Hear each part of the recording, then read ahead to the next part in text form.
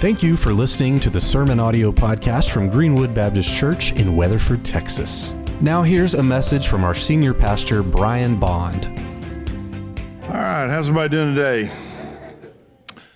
Well, last week, Austin was in Acts chapter 12. And as you know, so far in Acts, we have followed Peter's moves, every single thing that he's done. And where Austin left him last week was he had he escaped from prison by the hand of an angel and went to a home where they were praying for him. And from that point on, we have no idea what he does, where he goes, who he talks to thereafter. For this point, at least in the book of Acts, Acts switches from Peter, where it followed him, and when he went and unlocked the gospel for the Jews first, then the Samaritans, and then the Gentiles. And now it becomes the book of Paul. Paul's the one who takes over, and the majority of the rest of the book of Acts is about him. We hear about Peter kind of in passing in Acts 15, but we don't know any more about his movements for the rest of the book. And the other thing that kind of is different at this point is it goes from, the ministry of Jesus a lot of time was in little villages and some cities, but now the world has become kind of a place that revolves around Greco-Roman larger cities and towns.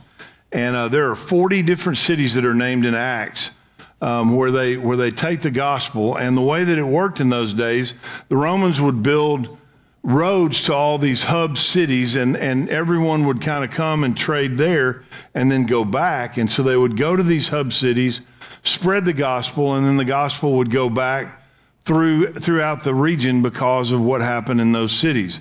And so Paul and those that are sent out from the church carry the gospel throughout the then known world and through all these different cities and across all different parts of the world. And so we're going to begin in Acts chapter 13. We're going to read the first 5 verses. And if you'd please stand with me in honor of the reading of God's word. Among the prophets and teachers of the church at Antioch of Syria were Barnabas, Simeon, called the Black Man, Lucius from Cyrene, Manaen, the childhood companion of King Herod Antipas, and Saul. One day as these men were worshiping the Lord and fasting, the Holy Spirit said, "Appoint Barnabas and Saul for the special work to which I have called them." So after more fasting and prayer, the men laid their hands on them and sent them on their way. So Barnabas and Saul were sent out by the Holy Spirit. They went down to the seaport of Seleucia and then sailed for the island of Cyprus. There in the town of Salamis, they went to the Jewish synagogues and preached the word of God. John Mark went with them as their assistant. Thank you. You may be seated. It talks about those that are seen kind of as the teachers and prophets at the first gathering here where they're beginning to go out. And one of the things that I want you to see is God's plan was always to use man to spread the gospel. And these that are sent out through the local church. They're called by the Holy Spirit, but that call is then approved or passed on through the leaders in a local church setting. And so it says, one day as they were worshiping, the Holy Spirit said, "Appoint Barnabas and Saul for the special work to which I've called them." Now in Acts 13, this is also where later on in the chapter is the first time that Saul is called Paul, and he's kind of known that from there on after, but here still calls him Saul. And so after more fasting and prayer, the men laid their hands on them and sent them on their way. God's plan is still today to be used to go through the local church. And that's where the local church is where missionaries are sent out. Now we have a national convention, the Southern Baptist Convention, that we use, and we send money and contribute to international missions. But all those missionaries begin in a local church. They have to be recommended by a local church. They have to be appointed by a local church before they go out as missionaries. And because of the mission board that thousands of churches contribute to, we're able together to send out more missionaries than we would be able to send out on our own. And we have been for the last several years, the leading giver to missions in Parker County in all Baptist churches. And not only do we do that, but we also help support church plants and missions, some of them foreign and some also local. There's a church plant that we support up and around the Denver area, and that's Doug Hickson is the leader of that church plant, and he's also the one that we supported when he was in South Dakota, and I've known him for over 30 years. He has been used of God in great ways. He is one of the best church planters that I've ever known, and we try, when we can, to work through churches that we have some kind of relationship with. And that's for accountability, because that's where the authority comes from, is through the sending of the local church. And that's the way that God intended it to be. You know, here's the thing. If you feel like God's calling you to some type of ministry, here's what you do. You go to the leaders of your church, say, hey, I feel this way. And then they'll say, hey, you know what? We'll pray along with you and we'll help you in that. And at some point, because I've had people that have come and said, hey, I want to do this. And when I tell them, okay, here's how you do it. Oh, no, that's too much trouble. I'm going to go do it on my own. That's not a good sign to me. Because if you're not willing to submit to the authorities in the local church, why would I think you're going to submit to God's authority later on? Because God's authority comes through the local church. All right? And so Paul and Barnabas here, they don't just go out on their own and start, hey, I'm going to go start planting churches. It happens through the local church. The people in the church say, hey, we see God's hand on this guy. We see God's hand on both of you. And the Holy Spirit, we believe, setting you apart. And so they laid hands on them. And we still do that today. When we ordain someone to the ministry, or we ordain someone as a deacon, an elder, we lay hands on them. And we're going to be doing that actually in the next few months. So that's something that is a great moment in the lives of those. I remember when I was ordained to the gospel ministry, and it was one of the great nights of my life. I remember men, and I remember a lot of things that they said to me. You know, there were a lot of them that came by and spoke to me, and that was after a time of examination. You know, I had to go into a room with all these guys, and they asked every kind of personal question you could think of to make sure that there wasn't something that was going to hinder me. Now, obviously, being a human, I sin, and that's a hindrance, but they made sure that I was doctrinally in the right lane, that I was living as best as I could to follow the Lord, and their approval and their laying of hands on me was a moment of great joy in my life. And later on that night, after I'd been ordained there at the church, I was taking a friend back to college that wanted to come and be there for the ordination service, and I got pulled over because they claimed I was speeding. And he asked me what I'd been doing that night, and I told him where I just got ordained tonight, and he let me go. One of the few times that's ever happened. So anyway, I'm not saying that would happen to you if you got ordained, but you never know. I don't know. But it was an amazing time, and that goes back. One of the things I love about church is that we're following in the traditions of centuries of people that have gone before us, and those things that we do were passed down to us. And we read about it in the Scripture. We still baptize people. We still do the Lord's Supper. We lay hands on people. We do the basic things that they did in the early church. And those things were passed down and handed to us from generation to generation. And our job as the church is to be passing it on to others right now, and then someday pass it on to the next generation of leaders. You know, we're all here temporarily. And our job is to be faithful where we're at, and then to raise up other men and other women to do what we do in the road ahead. And so these things are all happening here in Acts. And the foundation of the gospel was given first to the apostles. You know, Jesus is the cornerstone. The foundation was laid by the apostles, and then it gets passed down. And one of the amazing things to me is that this is God's chosen manner, is to his delivery system of the good news of the gospel is people, telling people. And you know what? I bet there's not anybody in this room Nobody in this room just woke up one day and said, hey, you know what? I'm going to figure out this God thing. And nobody here went out and did it on their own. Somebody told you. Now, maybe it was a pastor preaching in a church. Maybe it was a friend. Maybe it was a relative. Maybe it was a Sunday school teacher, a small group Bible study leader. Maybe it was just some friend. And maybe then you took that and you went and got something. But it was passed down to you by someone else, because that's God's plan to spread the gospel. He doesn't have another delivery system. You know, it says in Ephesians 2:20-21, together we are his house, built on the foundation of the apostles and the prophets. And the cornerstone is Christ Jesus himself. We are carefully joined together in him, becoming a holy temple for the Lord.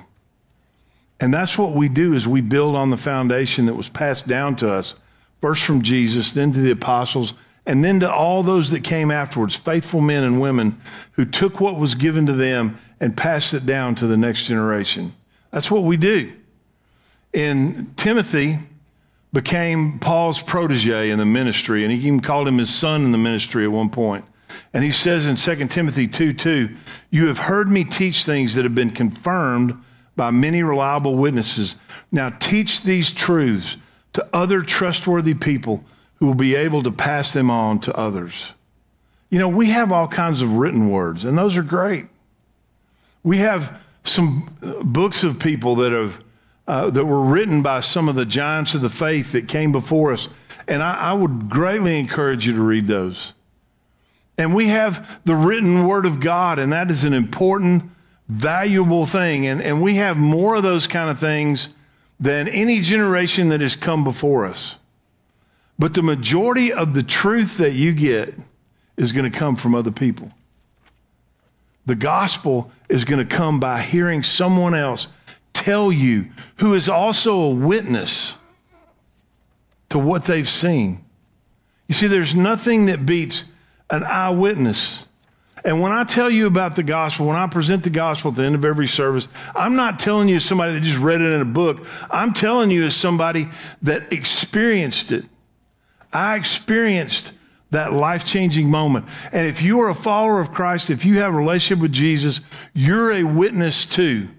And that's the power of going from person to person. It's not just reading from something in a book. You know, you ever heard, well, there's all kinds of rumors about, you know, this or that, or, you know, maybe your favorite sports team. But when you hear from someone that has inside information, and maybe they were there and they know, it has a different ring to it, doesn't it? And see, when we pass on the truth of the gospel of Jesus Christ, it's because we are witnesses. Even angels can't pass on the gospel of Jesus. Did you know that? We're the only ones. You know, when the Ethiopian eunuch was reading in Isaiah and was trying to go, how can I understand this? An angel didn't come and tell him. An angel went and got Philip and brought him so that Philip could tell him. Because angels can't speak of it. It says in 1 Peter 1:12, they were told that their messages were not for themselves, talking about those of old, but for you. And now this good news has been announced to you by those who preached in the power of the Holy Spirit sent from heaven. It is also wonderful that even the angels are even eagerly watching these things happen. And in some of your versions of Scripture, it might say that we speak of things in which angels long to look. Because you see, that's the thing. They'll never be able to, an angel cannot bear witness to the transforming power of Jesus through personal experience. Only we can do that. And now it amazes me sometimes. I'm like, why would God choose people? Because, man, we blow it. We mess up things. We talk when we shouldn't. We don't talk when we should. There's probably not one of us in here that doesn't have a moment that we're like, man, I had an opportunity there and I blew it. Or you know what, maybe I said it wrong. But here's the thing, is God uses people to share the gospel. And even in the beginning, there were failures. Peter, the one who was given the keys to the kingdom, that along with the church to unlock the gospel to those who had not heard it, he failed Jesus on the night of his arrest by even denying knowing him 3 times. Paul knew who Jesus was, but he was out persecuting all those that were following him. They laid the coats after they stoned Stephen, the first martyr, to death. They laid their coats in tribute to Paul. And Paul was actually going out to arrest and drag back to Jerusalem in chains as many Christians as he could. And God chose him. Peter and Paul are the 2 major forces in Acts to share the gospel, and both of them were guys that had blown it. And then there's another one even in this passage. It says, one of the verses I read to you at the beginning, there in the town of Salamis, they went to the Jewish synagogues and preached the word of God. John Mark went with them as their assistant. Now, John Mark's the guy who wrote the Gospel of Mark later on. But here in this case, he's coming with Paul and with Barnabas. And he's their assistant, doing the things that kept them from being able to preach. There's no record of him preaching, but he's just helping. And so he goes, this is the first real mission trip sent out by the church. And so he goes with them. And what do we know about John Mark? Well, he was Barnabas' cousin, says in Colossians 4:10. Aristarchus, who is in prison with me, sends you his greetings, and so does Mark, Barnabas' cousin. And so we also know that his mom was one of the early believers. In Acts 12:12, when he realized this, talking about Peter, he went to the home of Mary, the mother of John Mark, where many were gathered for prayer. So his mom was a believer, was a leader in the church. They gathered at her house to pray. Barnabas was one of the early teachers and leaders in the church. And so he grew up in it. Even though Christianity was fairly new, he'd been a part of it for a big part of his life. And he felt, maybe he felt like, I feel like God's calling me to be a part of this. And obviously, Paul and Barnabas saw something in him and took him with them. Peter even, at one point, we have some evidence that Peter may have been the one who actually led him to Christ. It says in 1 Peter 5:13, your sister church here in Babylon sends you greetings, and so does my son Mark. And that was one of the things that was kind of typical in the early church, was they would call someone that they had led to Christ and discipled their son. And so maybe he even received the gospel from Peter. I mean, that's a pretty big, can you imagine going around, hey, I came to Christ because Peter told me. He had all these credentials, but then guess what? They get done there, and it says Paul and his companions then left Paphos by ship for Pamphylia, landing at the port town of Perga. All kind of P names there anyway. There, John Mark left them and returned to Jerusalem. Now, the job's not done. The trip's not over. But he quits. We don't know why. Maybe it just got hard. It can be hard. If you've ever been on a mission trip, and I get it. Some of us, going to Haiti, I've been there a couple times. And there's parts of it that are just difficult. And it's not your culture, and you're in a foreign country, and instead of hopping out and getting in the back seat of an SUV and heading up, you usually get out and get in the back of a truck and drive up a mountain where there's thousands of people going each direction, and you're sitting on a wood bench. And so I'm not saying that to make you feel sorry, but it can be uncomfortable. People get homesick, particularly people that are young. This would have been an extended mission trip. We don't really know why he left, but he left. And what we do know is apparently they considered him having quit the job before it was done. Because in Acts 15, after some time, and this is much later, Paul said to Barnabas, let's go back and visit each city where we previously preached the word of the Lord to see how the new believers are doing. Barnabas agreed and wanted to take along John Mark, but Paul disagreed strongly since John Mark had deserted them in Pamphylia and had not continued with them in their work. Their disagreement was so sharp that they separated. Now, as you can tell, this wasn't just a, hey, dude, cool, you go do your thing, I'll do you. This was a sharp disagreement. Because Barnabas says, no, let's take him. And Paul says, no, he quit on us last time. And you know what? You might ask, well, which one of them was right? Probably both of them. You know, and that's one of the things that you get when you get a church. You know, Barnabas, his name meant son of encouragement. And he lived up to that. I mean, he was the encouragement. Hey, you can do it, man. Hey, don't worry about that. God's got you. Paul was Mr. Black and white, kind of blunt. You know, at one point he even said, there were some people, he said, I've turned them over to Satan that they might be taught not to blaspheme. I mean, Paul didn't pull punches. He told the truth. He was clear about it. And there wasn't any kind of, hey, you know, feelings. He didn't care about nobody's feelings. I don't know how well he would have done in our culture today. I'm just saying. But he was black and white. And you know what? There's something that I want you to see from that. Instead of going, well, was Paul wrong? Yes and no. Was Barnabas wrong? Yes and no. Because we need both of those kind of people. And we need both of that in our life. And we need both of that in our church. You know, if all you get are people that encourage you no matter what, and they're always, you know, being positive, you can get out there.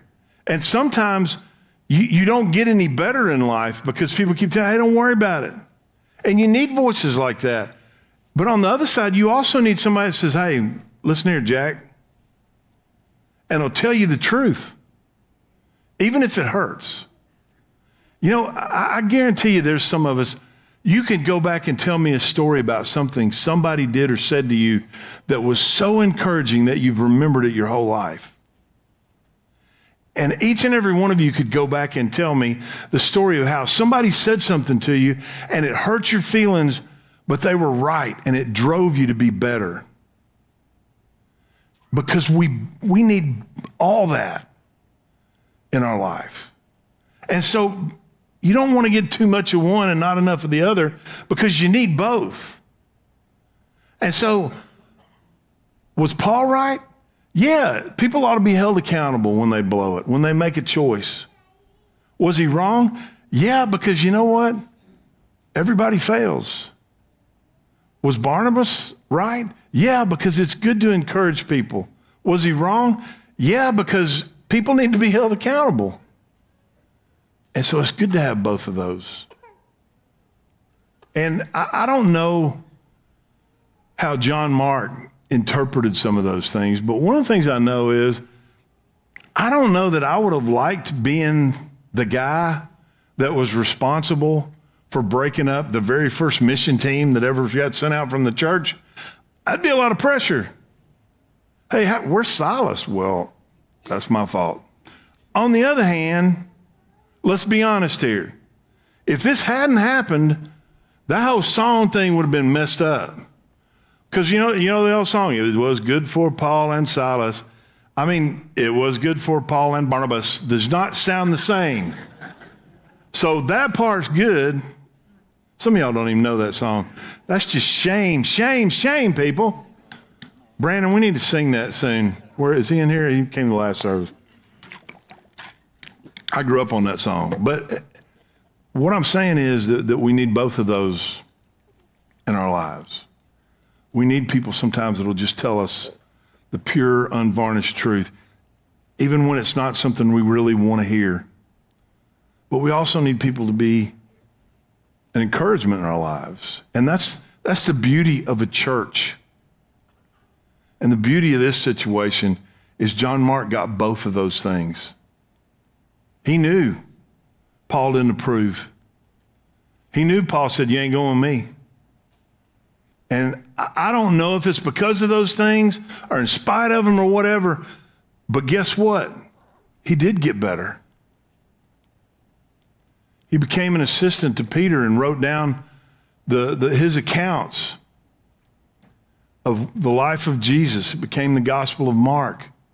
He became a leader in the church. And later on in 2 Timothy 4:11, when Paul's is at a difficult point and he feels very alone, he says, only Luke is with me. Bring Mark with you when you come, for he will be helpful to me in my ministry. Paul saw his value too. You know, and his story is the story of all of us. It's a story of redemption. And all of our stories have moments of great victory and moments of failure.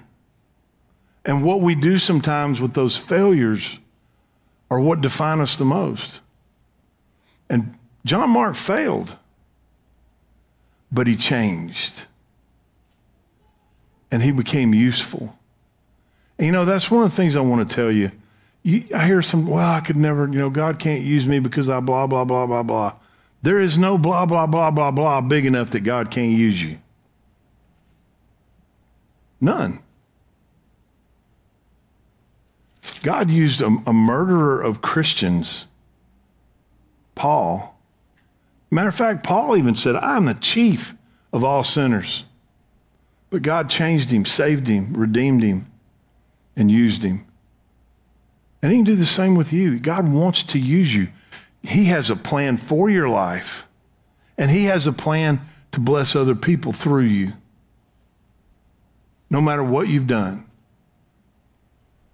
And to me, that's the hope of the gospel. Now, Paul goes and they go to a synagogue later on, and he's preaching, and he goes through, because he's uniquely qualified, he goes through the history in the Old Testament that talks about Jesus, and he goes through the resurrection, which is a key part, and there were witnesses of the resurrected Jesus. Barnabas was there and saw him, and Paul saw him on the road to Damascus when Jesus said, Saul, why are you persecuting me? And he said, who are you? Jesus of Nazareth. So they both witnessed Jesus in his resurrected state. And so he could testify about that, not only from having heard it from others, but from having seen. And so then he gets down to the key part, and this is one of the key parts, elements of the gospel. In Acts 13, 38 through 41, brothers, listen. We are here to proclaim that through this man Jesus, there is forgiveness for your sins. Everyone who believes in him is made right in God's sight. You see, there's a key element to salvation, and that is this. None of us get there on our own. We're not made right because of what we've done. He goes on to say something the law of Moses could never do. You see, that's the thing that the Israelites, the Jews, thought, that they were already clean because God had set them apart, and because they were his chosen people, and because they had been given the law. But the law only shows that we can't get there on our own. We're made right in God's sight by faith in Jesus. Be careful. Don't let the prophet's words apply to you. For they said, look, you mockers, be amazed and die. For I'm doing something in your own day, something you wouldn't believe even if someone told you about it. Now, the part about the law and about being justified, it says in Romans 3, 19 through 20, obviously the law applies to those to whom it was given. For its purpose is to keep people from having excuses and to show that the entire world is guilty before God. See, there's nobody going to be able to stand up before God and say, hey, I have not sinned. Really? Let's look at it. And you know what? Let's just say that, maybe most of us, we haven't broken, let's say 40, 50% of the commandments. Or maybe at least not more than once. Let's just say you found somebody that could say, hey, I've only broken 2 of them. Or maybe you could even, if you could find the most righteous person on earth, maybe possibly they could say, well, I've kept 90% of them. That's pretty good. We would, in our books, 90%, man, that's an A, you're good. But you're not justified if you've broken any of them. You've broken the law. You've sinned. And the wages of sin is death. It doesn't say, hey, if you commit more sin than you do good stuff, then the wages of sin. It's every sin. See, if you go out here, if you leave from here today and go down and break a law, and you go down and, rob a convenience store, and then you go to trial, and then you say, hey, I just got out of church. I've been good. I hadn't broken this commandment. I hadn't broken this law. I haven't done that. I mean, look at all these laws I've never broken. Do you think they're going to go, you know what? Close enough. You're good. No. You get punished for the laws that you break. And all of us have broken the law. For all have sinned and fallen short of the glory of God. So no one is justified by being good. The law tells us clearly that we have all failed, that we have all sinned. He said it's to keep people from having excuses and show that the entire world is guilty before God. For no one can ever be made right with God by doing what the law commands. The law simply shows us how sinful we are. Galatians 2:16. Yet we know that a person is made right with God by faith in Jesus Christ, not by obeying the law. And we have believed in Christ Jesus so that we might be made right with God because of our faith in Christ, not because we have obeyed the law. For no one will ever be made right with God by obeying the law. It's clear. You see, here's the thing. It's when we believe in Jesus and we believe what he did for us on the cross, in that moment, God says that we are justified. He declares us righteous. It doesn't mean all of a sudden you're without sin. It means all of a sudden all your sins are wiped off the books because of what Jesus did for us. That God gives us credit for the sinless life that Jesus lived. And so we're made right by faith in Jesus, and God declares us righteous. Now, that means from that moment on, we can stand before God. We can go with confidence into the throne room of grace and ask for help in times of need because we have been declared righteous. Now, did anybody in here sin today? Yeah. If you haven't, it's still early. We're all going to sin. Whether it's in the mind, in the heart, we're going to sin. Some of y'all are thinking about the drive up here going, yeah. All them other people in my car sinned, not me. But we sinned. But we're still declared righteous because Jesus never sinned. And that's the whole gospel right there. You can't earn it. You can't get it on your own. You can't be good enough. Everyone breaks the law. And you know what? Even those, some of those that thought, hey, well, I've never, I haven't committed adultery. And Jesus said, hey, you say I've not committed adultery, but here's the deal. Anyone who looks on a woman to lust for her has committed adultery with her already in his heart. He talked about, okay, you ain't murdered anybody, but you've been angry with people. That's a sin. I've not said that, but you had it in your heart. You see, he just tells us, look, you think maybe, well, because I haven't actually physically done that, I'm good. But when you've harbored it in your heart, it's the same as having done it. And nobody can live up to that standard. But he did, so that we'd be justified. Declared righteous. You see, if you're a believer today, right now, I mean, if no matter when you became a believer, whether it was 50 years ago or 50 days or whatever, you have been declared righteous. You have been justified before God. And that will never change. You see, when God says something, when he declares us righteous, when he declares something, it stays declared. You know, you don't go back to Genesis where it says, and God said, let there be light. God didn't say again, hey, guys, I guess y'all didn't hear me. I said, let there be light. When God said, let there be light, boom, there was light. Whatever he says, it's done. It's done.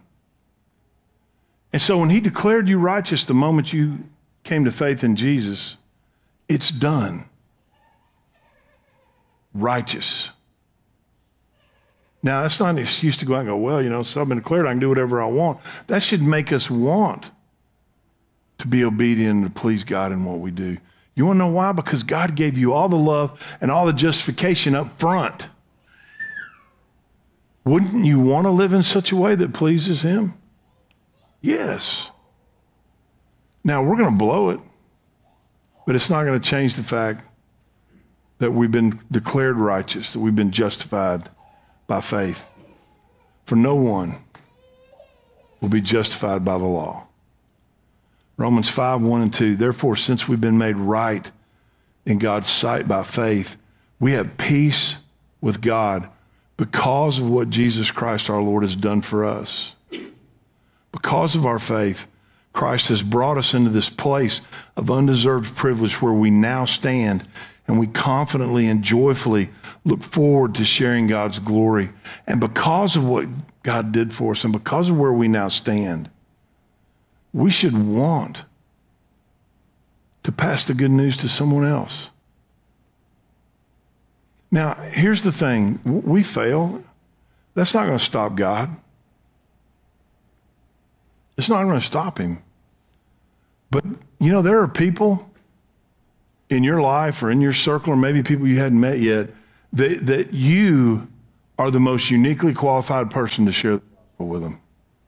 Now, if you choose not to do it, God will send someone else. But it is a privilege and an honor to share the gospel. And all the reasons why, well, I'm not perfect. You are righteous. You are justified by faith. So you don't get to say, well, I'm not perfect, because God declared you righteous. If you want to say, well, only righteous people will be able to share the gospel, that's you. Now, should your life back up what you're saying? Absolutely, as best we can. But you don't get to say, well, I'm not good enough, because God declared you good enough when you came to faith in Christ. Well, I don't know that I know enough. Yes, you do. Because if you didn't know enough, then you wouldn't be saved yourself. If you knew enough to be saved, you know enough to tell somebody else how to be saved. And here's the deal. Their being saved or trusting Christ is not dependent upon how well you tell them. That's dependent on God working in their heart and bringing them understanding and drawing them to his son. Our job is to lift his son up. You know, the Bible tells us always be ready to give an account for the hope that is in you. You know, here's what ought to happen. Somebody will come up and say, man, there's something different about you. Let me tell you what that is. They ought to be able to come up and say, hey, you know, I noticed you don't say blank or blah, blah, blah like other people. You don't do this like other people. Now, see, they ought to be able to see something. If you act just like everybody else, nobody's going to come up and say, hey, man, you're different. We're supposed to be different. Now, I'm not going to get into all that. Y'all know what that is. But we ought to be living a life where somebody comes up and says, hey, I noticed something different about you. And at that moment, we ought to be ready to give an account for the hope that's in us. So live a life in such a way that people notice that there's something different about you. You don't have to go around pointing it out to them. They'll see it. And when you have opportunity, whether it's through that or some other means, share the gospel. And here's the deal. I'm not trying to put pressure on you saying, well, if you don't do it, then they're probably going to be lost and go to hell, whatever. I'm not saying that. But what I'm saying in that moment is there's no one else there to share with them but you. So do it. So we can't save people. We're not going to be, God's not going to, oh, well, you shared you were so good at it, this many people came to Christ. That's not what he's going to say. We're going to be rewarded for obedience. Because the fact is, only God can save people. We can't. But God chooses to use people to get the life-saving message to them. And that's all of us. It's all of us. And we should be willing to share it. The last part, one of the things that Paul said in the last part of that message, he says, look, he said, you mockers, be amazed and die, for I am doing something in your own day, something you wouldn't believe, even if someone told you about it. You see, when we tell people, they're responsible. Now, somehow or another, the Bible says there's going to be no one without excuse. But one of the things I know is when you share the gospel with them, it is hopefully so that they might make a decision. But when you have been shared the gospel, had the gospel shared with you, now you're going to make a decision about it. And you're going to be responsible for that decision. And there's plenty of people that hear the gospel and choose not to receive it. There were plenty of people in the days of Paul. There were plenty of people in the days of some of the great leaders that have come up in the centuries. There are plenty of people today. And one of the things that amazes me about the culture that we live in are the number of people who have heard the gospel and have just chosen not to believe it. That amazes me. But the other thing that amazes me is how many people that I share the gospel with or that I talk to tell me they've never heard the gospel. That amazes me too. Because part of me is like, how can anybody not accept it if they've heard it? And then the other part of me is like, how can anybody have not heard it today? But I'm telling you, I hear it all the time. It's our responsibility to go and share. And if today is your day and you've not trusted Christ, today might be your day of decision and of salvation. It's your choice. I'm going to ask you now if everyone would please bow your heads and close your eyes for a moment.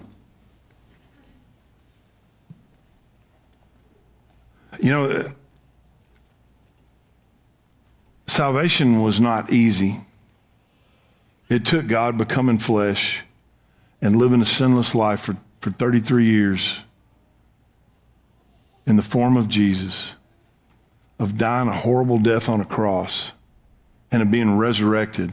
So it wasn't easy, but it is simple for us. All we have to do is three things. Number one is we've got to admit our sins and ask forgiveness. For all have sinned and fallen short of the glory of God. And the second thing that we got to do is believe in Jesus, that he was God's son, that he died on the cross for my sins and for yours, and that he rose on the third day according to Scripture. And then the last thing, part of coming to Christ and asking for forgiveness is confessing that Jesus is Lord. Romans 10:9-10. If you confess with your mouth the Lord Jesus and believe in your heart that God raised him from the dead, you will be saved. And so that's what I'm going to invite anyone today who would like to, if you'd like to know that your sins are forgiven, that you have peace with God, have been declared righteous, and that is a forever thing, that you'll be with him forever. If you'd like to know your sins are forgiven, you're right with God, and that you're going to be in heaven with him for eternity, I want to invite you to pray this simple prayer with me. I'm going to pray it, and you can repeat it after me. And so you can pray it in your heart. You don't have to pray it out loud. God will hear you. But if that's you, I want you to pray this with me right now. Dear God, thank you for loving me. Thank you for Jesus. God, I know I'm a sinner. Forgive me of my sins. Lord, today, I trust Jesus as my Savior and confess Him as my Lord. Now, if you just prayed that prayer and you meant it, if you're already saved, you don't have to pray that again. Once is enough. But if you prayed that prayer for the first time, here's what I'm going to ask you to do. I just want you to look up at me and keep looking until I see you, because I want to pray for you and I want to encourage you. I'm not going to ask you to stand up, okay? All right? But I want you to look up at me until I see you, okay? All right?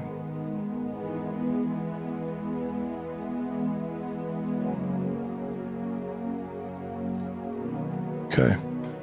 So I want to pray for you. I want to encourage you. If you prayed that, and you meant it, I would encourage you to tell someone. There's a number on the screen. There's a QR code there. It's also in your bulletin. If you'd like to take that with you and get with us later. If you're here with your parents, tell your parents about it and they can contact us. And what we would like to do is sit down with you and make sure you understand your decision, answer any questions, and then talk to you about the next steps in following Jesus. You don't have to join our church. We're not going to ask anything from you. We just want to help you.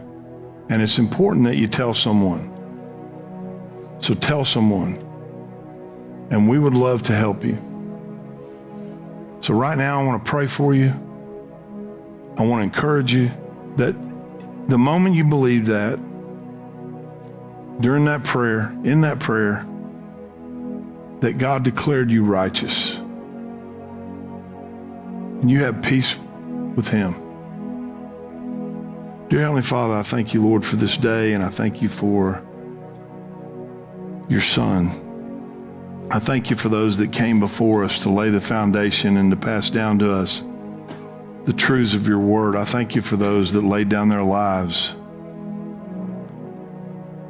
for you and for the gospel, and so that we might know. And Father, I pray that we would be a faithful generation to pass to those who come after us the truth of Jesus, the truth of the gospel, the truth of your word. Lord, we pray and we ask these things in Jesus' name. Amen. Thank you for listening to the Sermon Audio Podcast from Greenwood Baptist Church in Weatherford, Texas. You can find links to topics and scriptures discussed in this episode by looking at the show notes. You can find more information online at greenwood.church. If you have any questions or comments, please send an email to info@greenwoodbc.com.